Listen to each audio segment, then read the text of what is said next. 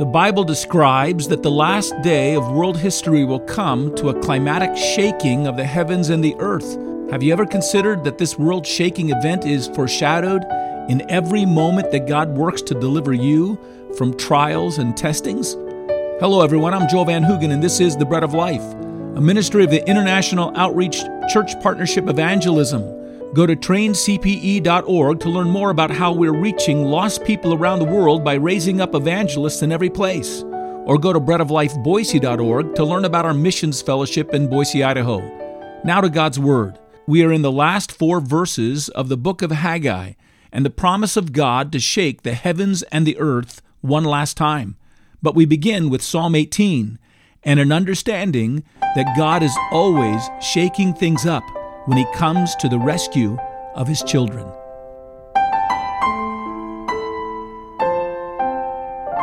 Take your Bibles and turn to Psalm 18. Psalm 18 is an account that David is giving, and really, I think you should understand it as this long psalm is David's surveying of the course of his whole life.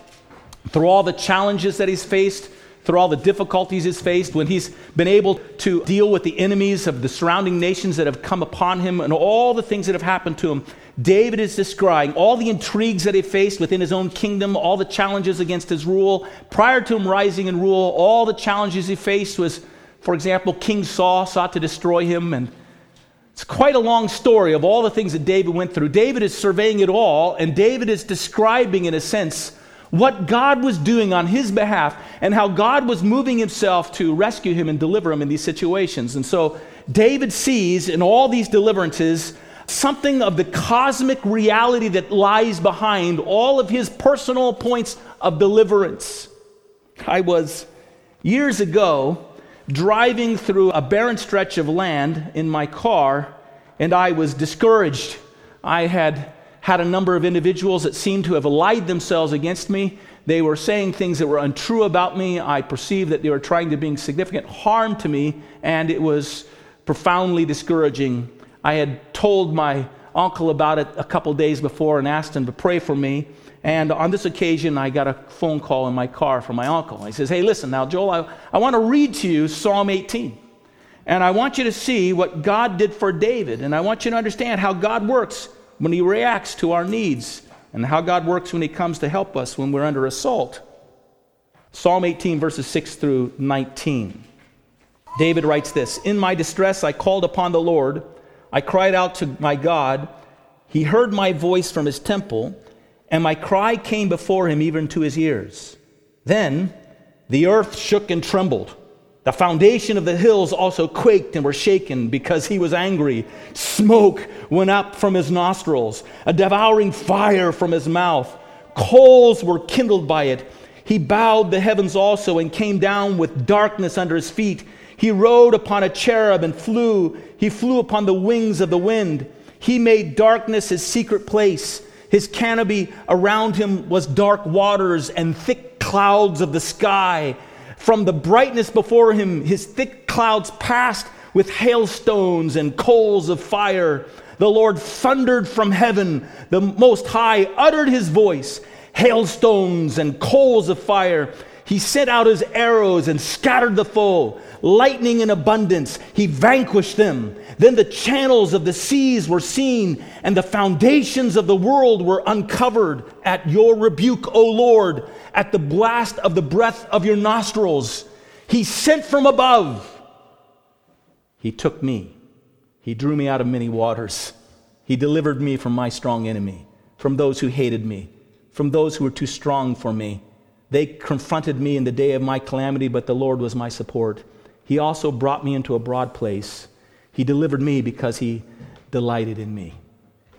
David is delivered from an attacking bear that's come upon his flock as a young child. David is delivered from a lion that comes upon the flock as a young child or as a young boy as well. David is delivered from the giant Goliath as he faces off against that great power and the Philistines that gather around him. David is delivered from King Saul, who pursued him and chased him and sought to bring about his destruction. David is later on delivered from a rebellious son who leads a rebellion and seeks to overthrow his own kingdom. I'm sure David knew of other times when God had protected him and watched over him. And in all these events, David says that there was this cosmic upheaval that was taking place behind the scene, in which God rose up to defend and watch over him and provide for him and protect him. So after reading this, my uncle began to narrate what it meant. So he says, okay, Jolie, I want you to listen to me now. God sees what you're up against, and he doesn't like it. And he rises up to watch over you with power, and he's like an angry bear protecting his young, and fire is coming out of his mouth, and smoke is blowing out of his nostrils, and he's raising up, burning up, filled with wrath, and the deep waters of the sea are churning in his anger, and he's growling out, "Not with my Jolie, you don't!" And I'm laughing with tears in my eyes at the thought. The great, zealous, jealous power of God prevailing on our behalf because he loves us and he delights in us. And he comes to protect us and keep us. God moves heaven and earth for the sake of his children. How encouraging is that? He shakes things up all the time. But here in this passage, Haggai is not directing the eyes into the past or even into the challenges of the present, so much as he's calling them to look to a far-off future, something ultimate that God is going to do, some great work that God is going to do. So I want you to take your Bibles and turn to Daniel chapter 2. Daniel had been led away into captivity, so Daniel and Zerubbabel may have crossed paths at some point in time. Daniel spent his adult life in ministry working under the king of Nebuchadnezzar, the king of Babylon, and then also working for King Darius, who was the king of the Persian king that took over after that. Daniel was a wise man and a counselor among these men, and Daniel was also a prophet of God.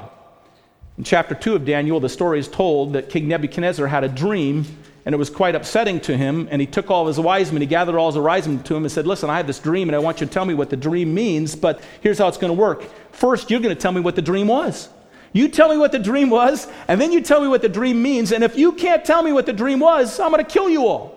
And, of course, the wise men are distressed at this arrangement that the king has set up, and so they don't know what to do. The word comes to Daniel, who is one of the young men who's probably happy at that time that he's finally been recognized as a wise man in the court of all of Babylon, and now this news comes to him. And, well, he goes to King Nebuchadnezzar, and he tells him, "Listen, this is impossible. It's not within man to tell you what you dreamt about, but it is possible with my God, the God Most High, because he knows the secrets of all men. He knows all secret things.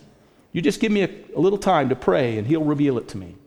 The king gives him a little bit of time, and God reveals the dream of the king to Daniel. Daniel goes back and gives the king the dream, and he gives him the meaning of the dream. In the dream, the king saw a great statue that rose up over all the earth with a head of gold and a chest of silver and with thighs and belly of bronze and with legs of iron and feet of iron mixed with clay. And he then interpreted for the king, saying, this head represents your empire. You are the head of gold, which is, like I said, interesting. As I told you, Herodotus saw that Babylon was just littered with gold. And then later on, and Daniel will demonstrate this again in Daniel, I believe it's chapter 8, that the chest of silver is a reference to the Medo-Persian Empire that comes in succession after the Babylonian Empire. The bronze, the thigh and belly of bronze, is the Greek Empire, and we're, by the way, told that Alexander the Great's army were clad in bronze chest and bronze helmet and even bronze swords as they went about bringing about their victory. The legs of iron are the Roman government, and the feet of a mixture of iron and clay represents a mixture of the ongoing legacy of the Roman world that's going on to this day. And Daniel reports then, in the dream, what the king saw was a stone that has been cut out, not with human hands, and it falls upon the feet of the statue. That's the point at which it brings its coming, and it falls upon that feet, that ongoing extended expression of this Roman Empire. And as a result, the whole statue crumbles to powder and is blown away. The whole statue crumbles to powder, the wind blows it, and it disappears. And then in the dream, the stone expands to a great mountain that fills the whole earth. Daniel finalizes this recounting by saying these words to the king. Daniel 2, 44 and 45. The God of heaven will set up a kingdom which shall never be destroyed, and the kingdom shall not be left to other people. It shall break in pieces and consume all these kingdoms, and it shall stand forever. Inasmuch as you saw that the stone was cut out of the mountain without hands, and that it broke in pieces the iron, the bronze, the clay, the silver, and the gold, the great God has made known to the king what will come to pass after this. The dream is certain, and its interpretation is sure. You can be certain that was your dream, wasn't it? Yeah. You can also be certain that the interpretation God has given me is sure. That great mountain is the kingdom of the Messiah, Jesus Christ, who will one day come with a great breaking up of all world powers and then will rule upon the earth. The Lord Jesus himself referenced this passage to some extent when he was speaking to the leaders in Jerusalem in Matthew chapter 21. There Jesus said, "Have you never read the scriptures? The stone which the builders rejected has become the chief cornerstone. This is the Lord's doing, and it is marvelous in our eyes." And that's in 21 verse 42. And then verse 44, he says this to the leaders in Jerusalem. And after this, they seek to destroy him. He says, "Whoever falls on the stone will be broken, but on whomever it falls, it will grind him to powder." Just like he's going to do with all these nations and all these powers. In our passage here, God says to Zerubbabel, now we're back in Haggai chapter 2. He says, "I will overthrow the throne of kingdoms." Now we might expect that Haggai would have said, "I'll overthrow the thrones of kingdoms." But God is revealing that in the end times, there will be a one world order of nations or kingdoms under the domain of the Antichrist. And you can read about that in 2 Thessalonians chapter 2. And then will follow quickly a complete disintegration of his rule as the Messiah of God comes and sets up his visible kingdom upon the earth. Revelation chapter 11, verse 15, gives us a picture of the moment in heaven when the Messiah begins to move down from the heavens, when Christ returns in order to shake the earth, in order to bring about his kingdom. And at that point in time, the heaven is shaking with the rumbling of praise, the praise of the redeemed and the angels. And it says this, "Then the seventh angel sounded, and there were loud voices in heaven crying out, 'The kingdoms of this world have become the kingdoms of our Lord and of his Christ, and he shall reign forever and ever.'" Then you read Revelation chapter 18 and Revelation chapter 19, and it'll describe the events that take place in that time when Christ returns, and you'll see that they're cataclysmic events. There's a shaking that takes place, and when Christ overturns all the powers of this world and sets up his earthly reign upon the earth, and it's awesome, and it stands in the foreground of all of our lives. Zerubbabel, you keep working, you keep laboring among this little group of people that I've sent you to, and you just know in the foreground ahead of you, not just what I've done in the past, not how I'm moving in the present, ahead of you is one great final shaking. Well, it's time to sign off for today, but I hope you'll join us in our next broadcast at the Bread of Life radio program. This ministry is brought to you by the International Mission Church Partnership Evangelism. You can learn more about the work we're doing all around the world by going to traincpe.org. This is also the shared ministry of the Bread of Life Fellowship in Boise, Idaho. You can learn more about our church fellowship by going to our webpage, breadoflifeboise.org. Our fellowship is open to all of you.